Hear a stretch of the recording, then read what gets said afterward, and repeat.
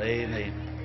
Well, He sure is, isn't He? And I'm glad and thankful that He is. How many of you brought your Bible with you this morning? Well, you hold up the Word of God all over the building. And I want to ask you to join me now back in the book of Jeremiah in the Old Testament this morning, chapter number 35. Jeremiah, chapter 35. Let me help you with that. If you have an old Schofield Bible, it's page 811.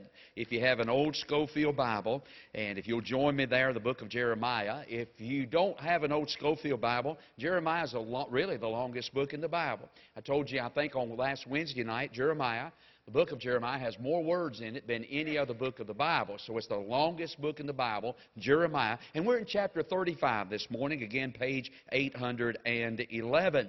While you're finding your place there, hey, don't forget, service this afternoon, 5:30 for our service. Now, go see your daddy today.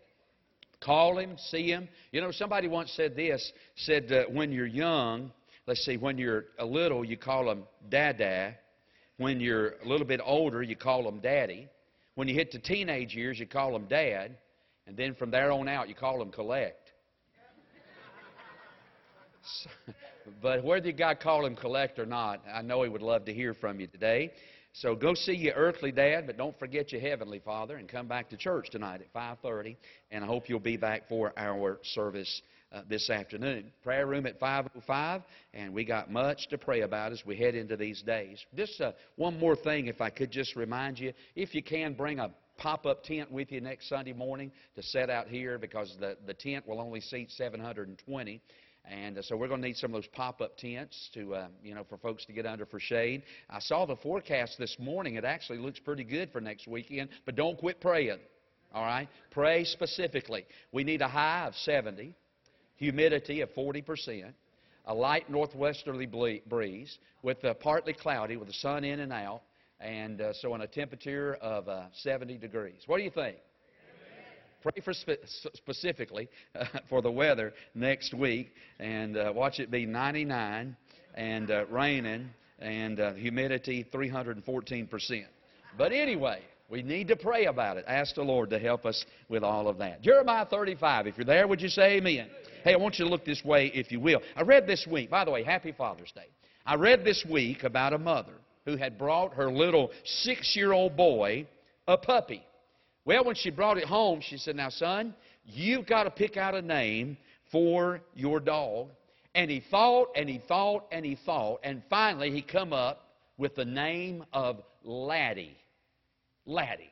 So he named his puppy Laddie. Well, Laddie turned out to be a terror on 4 paws. He was constantly chewing up things. He was often found turning over the trash cans and eating the trash out of the trash cans. He was drinking the water out of the commode. He tore up the newspaper every morning till finally the mama said, that's enough. He has got to go. Well, one morning when her son is sitting there eating breakfast, she told him, Laddie has got to go. I'm giving him away today. And to her surprise, her son said, it's okay, Mom. I understand. Don't worry about it. Well, that afternoon when her son got home from school, he started searching for Laddie. Well, after a frantic search, he came to his mama and he said, Mama, have you seen Laddie? She said, don't you remember? I told you this morning I was going to give Laddie away. He said, Laddie? I thought you said Daddy. Well, you know what's really sad but true about that little story? Is there's an element of truth to it. I mean, you know, in a lot of instances today, daddies are so disconnected and uninvolved from what's going on in their families. For the most part, the family just basically operates without their daddy. Now, there are cases where the fatherly influence is no longer in the home whatsoever. Here's an old boy that walks off. Maybe he finds somebody he thinks he's going to love better. You know, she's got all that green stuff on above her eyes. Looks like her gallbladder's busted. And, boy, she's got all that perfume and that rouge on. And, boy, he just falls head over heels in love with her. He comes home, tells his wife, I don't love you anymore. Walks off from her and the children, leaves them holding the bag. You know what that is? That's a deadbeat daddy. That's exactly what that is. Physically, they have forsaken their homes. But you know what concerns me more than that is the number of fathers who have spiritually forsaken their homes. You know, there's a lot of good daddies sitting in this room today as far as being good providers, men who love their wives and their children, but men who have absolutely no spiritual leadership in their homes whatsoever. In fact, when it comes to anything spiritual, they are AWOL, absent without official leave. They've deserted their post as the spiritual head of their family. Well, this morning, what I want to do is I want to read to you in Jeremiah chapter 35 the story of an amazing family. That's right.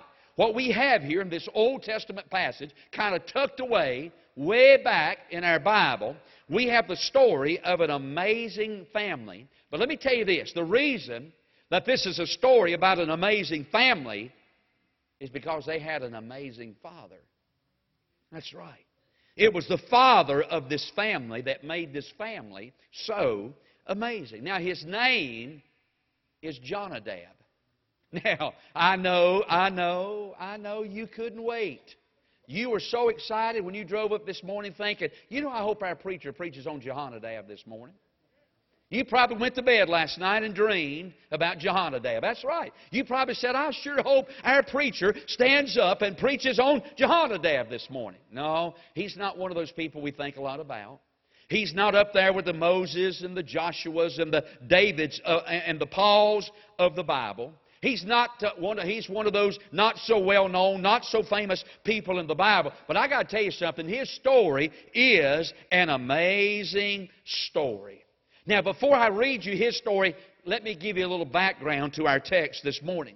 Jeremiah, the prophet of God, has been called and appointed by God to be a prophet to the nation of Israel. He's been told by God to go tell Judah that if they don't repent and if they don't return to God, that judgment is on its way. In fact, if you know anything about the book of Jeremiah, you'll know that he prophesied for over 40 years. Prophesied, preached for over 40 years. He was pleading and begging with the people of God, warning them, if you don't return and if you don't repent and if you don't get right, judgment is on its way.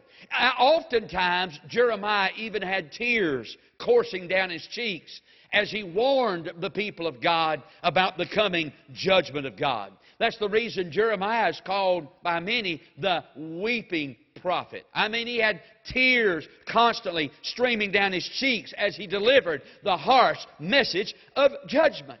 40 years he preached, get right, judgment's going to come. And as we know from the book of Jeremiah, his message fell on deaf ears. In fact, to put it mildly, they didn't believe Jeremiah. They didn't believe God. They refused to listen. So God in our text this morning does an unusual thing. So what God does is He tells Jeremiah, go pick out a family in the land of Judah and use them as an illustration, as an example of the blessings and the benefits that comes to those who listen and follow what they're told to do. And Jeremiah goes and picks out this family with a father by the name of Jehonadab and holds them up as an example, as an illustration to all the land of Judah of what happens when people obey God and when they listen to God. And he picks out this family. So let me do this. Let me stop now and read the story. Look at Jeremiah 35. Look at verse number 2. So God comes, well, let me just read verse 1. The word which came unto Jeremiah from the Lord in the days of Jehoiakim, the son of Josiah, king of Judah, saying. So now God has come to Jeremiah. All right, I got something I want you to do. Look at verse 2. Go unto the house of the Rechabites, and speak unto them, and bring them. Now, this is going to be an amazing thing. But he said, now, Jeremiah, I want you to go and find out the house of those Rechabites, and I want you to bring them into the house of the Lord. Now, so far, we're doing good. Because he said, hey, go get this family and bring them into God's house. You know, every family ought to have a place in the house of God. Am I right about that? Every family ought to be found in the house of God. So he says, hey, go get them, bring them into the house of the Lord, into one of the chambers. And now we're going to run into some problems. Notice what Jeremiah is told to do. and give them wine to drink. Now, hold on. Hold everything for just a minute. Wine in the house of God. Are you kidding me? I mean, going to get a family, bringing them to church, that's one thing. That's what we all ought to be invested in doing. Going and get people and bringing them to the house of God. But then taking them in a Sunday school room back here and giving them Budweiser? Now, I know there's some churches that are doing that today, if you want to call it a church. I wouldn't even call that a church. I'd call that a nightclub, wouldn't you? I'd call it a beer joint. That's what we called it back then, a dive. But he said, now go get this family, bring them into the Lord's house, put them in a chamber, hey, and give them something to drink. Now, look at verse number 3. Then I took Jahaziah, the son of Jeremiah, the son of Habadiah, and his brethren, and all of his sons, and the whole house of the Rechabites. And I brought them into the house of the Lord. Then jump down, if you will, to verse 5. And I set before the sons of the house of the Rechabites pots full of wine and cups, and I said unto them, drink ye wine. Are you kidding me? In the house of God? Bringing a family in, commanding them to drink. But look at verse 6. But they said, we will drink no wine. For Jonadab, the son of Rechab, our father, commanded us, saying, ye shall drink no wine, neither ye nor your sons forever. Boy, you got kind of like that attitude, don't you? Look at verse 7. Neither shall ye build house, nor sow seed, nor plant vineyard, nor have any, but all your days you shall dwell in tents, that ye may live many days in the land where ye be strangers. Thus we have obeyed the voice of Jonadab, the son of Rechab, our father, in that all he charged us to drink no wine all our days. We, our wives, our sons, nor our daughters. Amen, he said. We're not going to do it. Look down at verse number 10. But we have dwelt in tents, and have obeyed and done according to all that Jonadab, our father, commanded us. Now, go over into the chapter, verse 18. And Jeremiah said unto the house of the Rechabites, thus saith the Lord of hosts, the God of Israel, because you have obeyed the commandment of Jonadab your father, and kept all of his precepts, and done according unto all that he hath commanded you. Therefore, thus saith the Lord of hosts, the God of Israel, Jonadab, the son of Rechab, shall not want a man to stand before me forever. You say, preacher, thank you for reading that, but I'm all confused. Well, what we have here is the story of a godly man who commanded his children. Now, here's some things we're not going to do. Here's some things, here's the way we're going to live. And then we find that many years later, even after the death of old Jonadab, his boys are still living by what their father commanded them. Now, it's a great story. Let me divide it into 3 sections and share it with you this morning. First of all, I want you to notice, number 1, Jonadab's, his personal testimony. Jonadab's personal testimony. Now, I got to tell you, we run into this guy in chapter 35 of the book of Jeremiah, but we really meet him the first time in the Bible back in the book of 2 Kings, chapter number 10. You see, some 300 years before what I've read you in the book of Jeremiah, 300 years prior to this, we run into this boy, this man, by the name of Jonadab. And back in 2 Kings, chapter number 10, verse number 15, we're introduced to Jonadab. But we meet him in a most unusual way. Because look at verse 15. Let me read it to you, 2 Kings chapter 10. And when he was departed thence, he lighted on, and there he is now, Jehonadab, the son of Rechab, coming to meet him. Now, this is about Jehu. Anybody in here know who Jehu is in the Bible? You say, Jehu? Right, Jehu. Exactly. Jehu? Yeah, Jehu. You got it. Jehu was the closest thing that the northern kingdom would ever have, to a good king. Closest thing that they ever come to having a good king was in this boy by the name of Jehu. And let me tell you what Jehu had been called by God to do. In the land of Israel, the northern kingdom, they had started worshiping a false god by the name of Baal. B-A-A-L. It was actually introduced into the northern kingdom by Bill and Hillary. By Ahab and Jezebel. I'm sorry, slipped right out. Let me put that right back in, and oh, it does taste bad going back down. So Baal worship has been introduced into the northern kingdom by Ahab and his wife Jezebel. Now let me tell you something. Baal worship involved all types of immorality and prostitution. It was a very ungodly religion. And so the northern kingdom fell into worshiping Baal as their true and their living God. Well, God had had it up to here with that mess, and He called this boy by the name of Jehu to rid the northern kingdom from Baal worship. Let me tell you how God did it. He actually told Jehu, you go through the land of Israel, and anybody that's worshiping Baal, you kill them.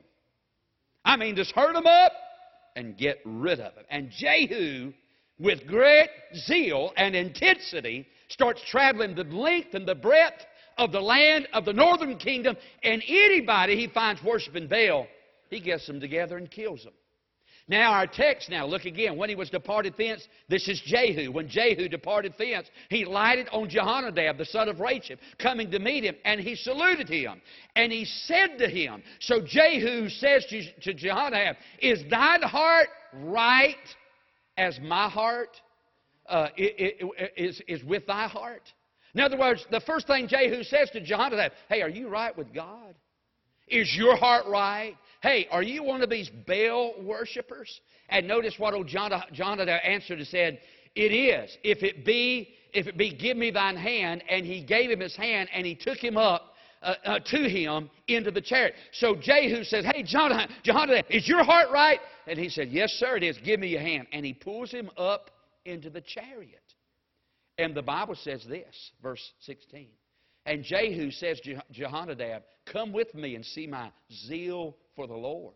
So they made him ride in his chariot. So now he's joined into cohorts with Jehu, the prophet of God, who's to rid Israel from the worship of Baal. Now let me tell you something. That tells us something about this boy by the name of Jehonadab. It tells me this. Number one, his heart's right because Jehu asked him if it was.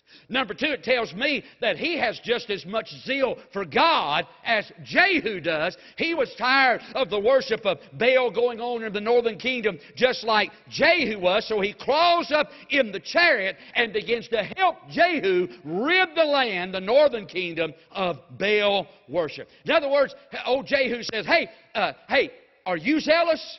Why don't you come with me and see my zeal for the Lord? Let me tell you something, friend. Old Jehu, we know, was a man of great zeal. And that leads me to believe that old Jonadab had great zeal for the Lord too, because Jehu wouldn't have let him in the chariot if he hadn't had it. Well, it tells me a little bit about his personal testimony. Hey, can I ask you, dads, a question this morning? And my question to you is this. How zealous are you about your relationship with God?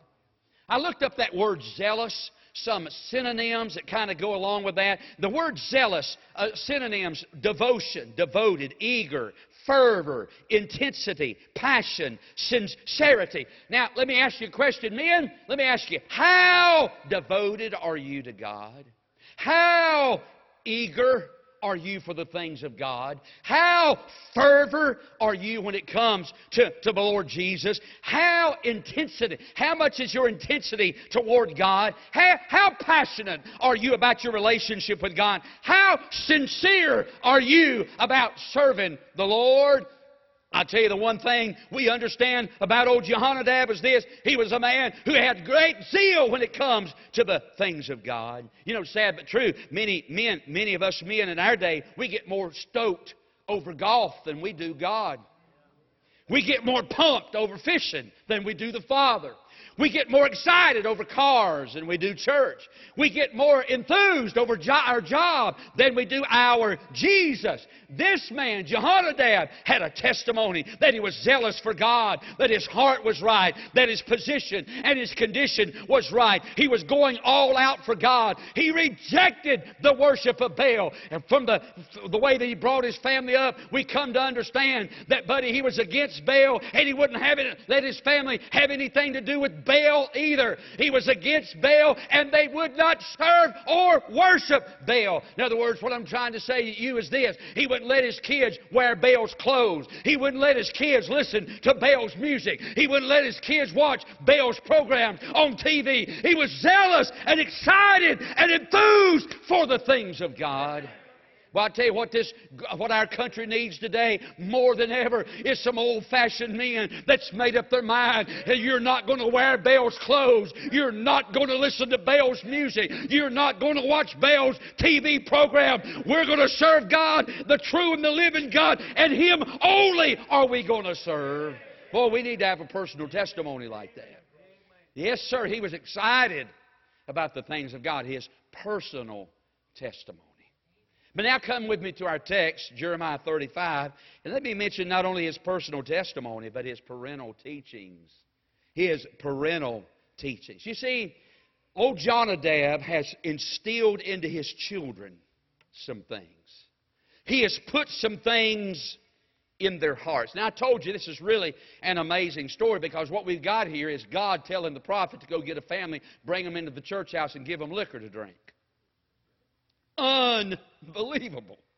But now, God, remember, God is using this as an illustration, an example, to hold up before all the people of Judah to say, hey, here's some old boys that's still listening to their earthly father. You won't listen to me, I'm your heavenly father, but here's some old boys that 300 years later, 300 years after the death of Jehonadab, are still living by their great, I counted it. It had to be at least 8 generations. So Jehonadab was these boys' great grandpa. And 300 years later, they're still living by what he's put in their heart. Talking about having an influence and a legacy on a family. So Jeremiah brings them, he goes out and finds a family and brings them in. Really, let me tell you what they are. They're really a bunch of nomads. And when I say that, I don't say that disrespectfully, but these people, they've never lived in a permanent structure, a permanent house. They've dwelt in tents all the days of their life. Their daddy put that in their heart. Don't move into the city. That's where the sin is. Live out here in the desert. Stay right with God. Live out here on your own. Don't have your house. Live in tents. But boys, whatever you do, don't you ever drink wine. Don't ever have anything to do with that. So in verse number 5, watch this. The Bible said Jeremiah brings them in, puts pots. Man, I'm talking pots full of wine before these boys. And then Jeremiah says, all right, boys, help yourself. It's on the house. Drink all you want. And verse number 6, but they said, and I'm going to use a Hebrew word, nuh-uh. Let me use Southern Hebrew. No. We're not going to do that. Listen, prophet or no prophet, wrong or right, our father, 300 years ago, Jehonadab, Jeremiah, you may not remember him, but our daddy, 300 years ago, told us to never not let that touch our lips. And Jeremiah, no. Look at verse 6. They said, we will drink no wine. For Jonadab, the son of Rechab, our father, commanded us, saying, ye shall drink no wine, neither ye nor your sons forever. And a little bit later in the same text, down in verse number 8, these boys speak up and say, look, we're not going, Jeremiah, we just got to tell you something. Thank you for inviting us to church. Appreciate the invitation, but we're not going to drink it. Our wives are not going to drink it, and our children is not going to drink it. Because our daddy, years and years ago, commanded us that we were never, ever to drink that. I'll tell you what, he had some parental teachings going on. And by the way, if you'll look down at verse number 10, the Bible said this, we have just done according to all that Jonadab, our father, commanded us. Can I just stop and say it? You don't have to. Amen. Thank God for some daddies who took a stand, and for some children who down through the years, through the generations, just followed the teaching of their daddy. 300 years later, think about that. You would think somewhere along the line somebody would get out of sorts. You think somewhere down the road somebody would veer off to the right. But 300 years later, these boys are still following the teachings of their daddy. 8 generations removed, and his legacy lives on. Can I ask you something? What kind of a legacy are you leaving? I wonder, and I know the Lord's coming in 300 years. How many of y'all believe that? I'm really looking for Him in the next 3 years. But I believe the Lord's coming. I don't think we got another 300 years. But just suppose that I die. Let's see, I am 56. Let's don't get this date too close. So let's say I live to be 93. So I've got another what? Man, I got another what? 30-some years, man. I got another 35 Christmases left. 35 birthdays, December 19th, don't forget it. But let's just say I die. I wonder in 35 years, will my family still be influenced by the legacy that I'm leaving them? Will my children, my children will be on up in years by then, but I wonder if they'll still be following the Word of God and sitting in the house of God. I wonder if my grandchildren will have children by then. I wonder if my legacy, if my influence will live on long after I'm gone. Well, it really depends on what kind of a legacy you're leaving. I tell you what, I want my kids to know that their daddy loves the Lord Jesus. I want my children to know their daddy loves the house of God. I want my children to know my daddy believes this book, this Bible, to be the Word of God. I want them to know that their daddy still believes there are some still right things that we can do and wrong things that we can do as Christians living in these days. I want them to know it's still wrong to drink liquor and smoke weed and do drugs and live immoral and listen to bad music and watch bad TV programs on television. I hope, if the Lord takes me, I hope my legacy will just continue right on down the road. And I hope years from now that somebody in my family will look back and say, you know something, man, I tell you what, man, that family was influenced by his life. I'll not leave my kids a lot. I'll not leave them millions of dollars, homes here, there, cars, maybe Gertrude. Gertrude's still running. I won't leave them a lot, but I tell you, bless your heart, what I'd like to leave them, that they had a daddy that lived for God. And my daddy said no to some things, and I know times are changing, and people don't believe that way anymore, but my daddy said no to it. He taught us to say no to it, and we're going to say no to it to this very day. Amen. What are we leaving our children? His personal testimony, his parental teachings. But I want you to see this. Notice lastly in this text, his perpetual treasure. Did you notice after all this was over, did you notice in chapter 35 when it was all said and done and they said no? And then if you look in the verses kind of leading up to this, God said, hey, here's a family that's still listening to their earthly father 300 years later. And y'all won't listen to anything that your heavenly Father says. So God is using them to bring conviction, to convict the heart of the people of Judah. They've got a heavenly Father they won't listen to, but here's just a nomadic family that's still listening to their earthly father. So God was convicting the people through this illustration. By the way, God was not saying, come to church and get drunk. That's not what this is all about. You do understand that, right? Y'all are looking at me like, oh, would you say amen if you just believe what I just said? No. Y'all ain't getting off that easy.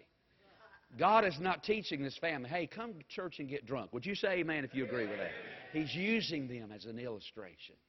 But when it's all said and done, if you'll look at this text, God said this to old Jonadab. Look at verse 18. Jeremiah said unto the house of the Rechabites, thus saith the Lord of hosts, the God of Israel, because you have obeyed the commandment of Jonadab your father, kept all of his precepts, and done according to all that it commanded you. Therefore, thus saith the Lord of hosts, the God of Israel, Jonadab, the son of Rechab, same guy we read about, 2 Kings, shall not want a man to stand before me forever. Can I put that in Forsyth? You say, preacher, I don't understand. I want to. Let me put it in Forsyth County language. He said, Jonadab, because you've done what's right, and now your boys and your children's doing what's right, you won't ever have to worry. There'll always be people in your family that are right with me. Boy, hey, could you ask for anything better? After I'm gone, that my family will keep on serving God.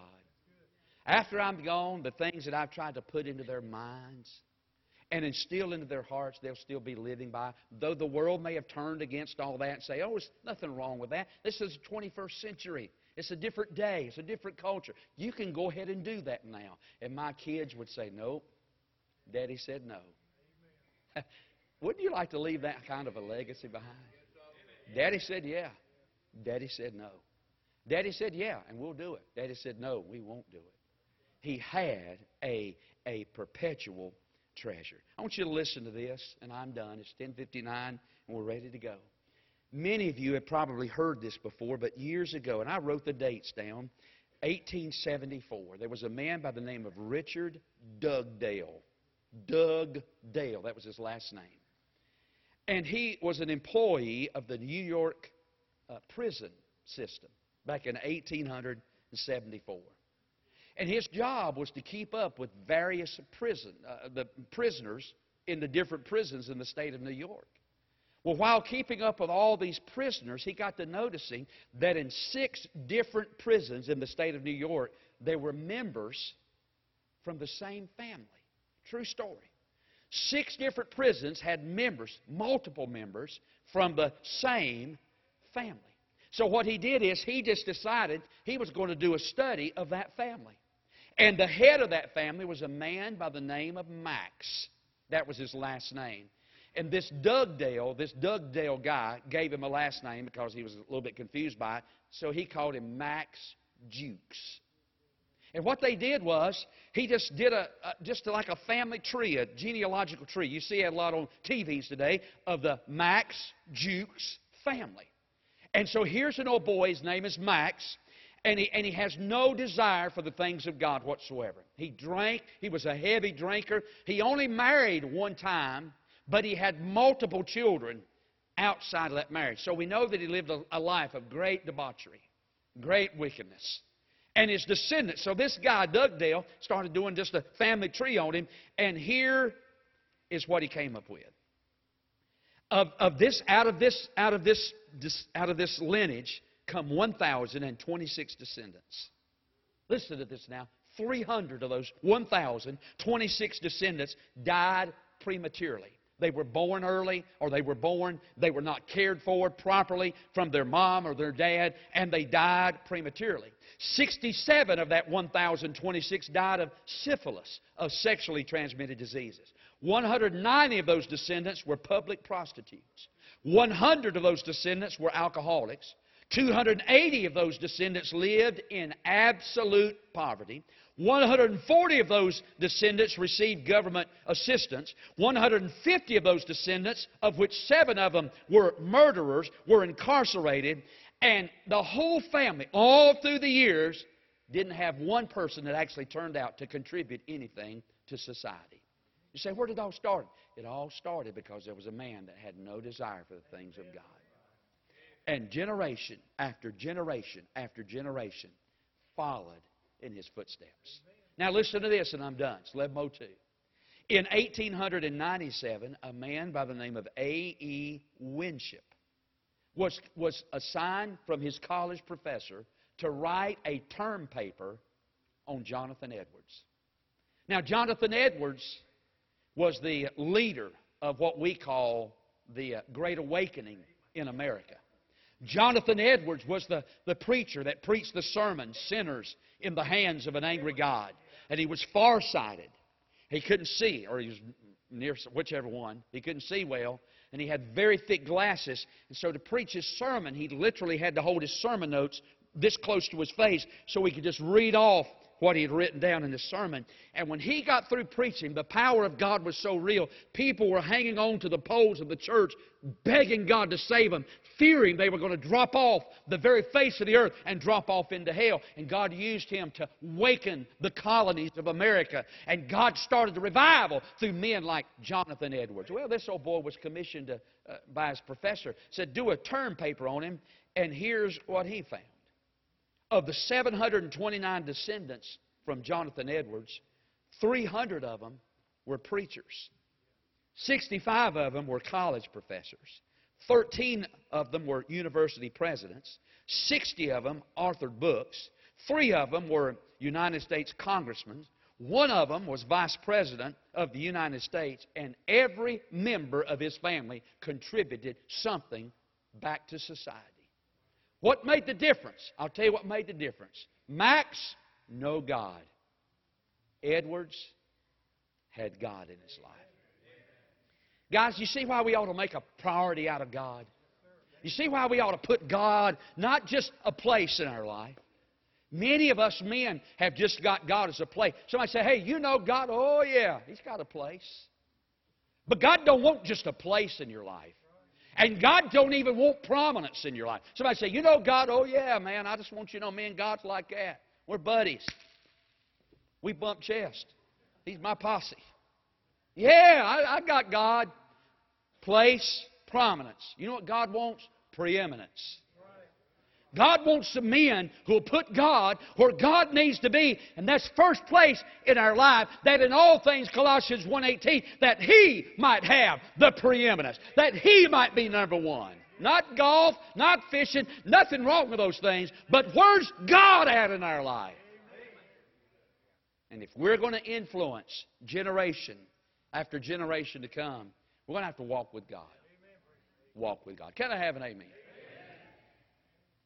Then somebody said this, that our children will never find God as their Father until they see something of God in their Father. Boy, that's kind of a heavy responsibility, is it not? That our children will not find God as their Father until they see something of God in their Father. Everybody needs two fathers. Everybody needs an earthly father. And everybody needs a heavenly Father.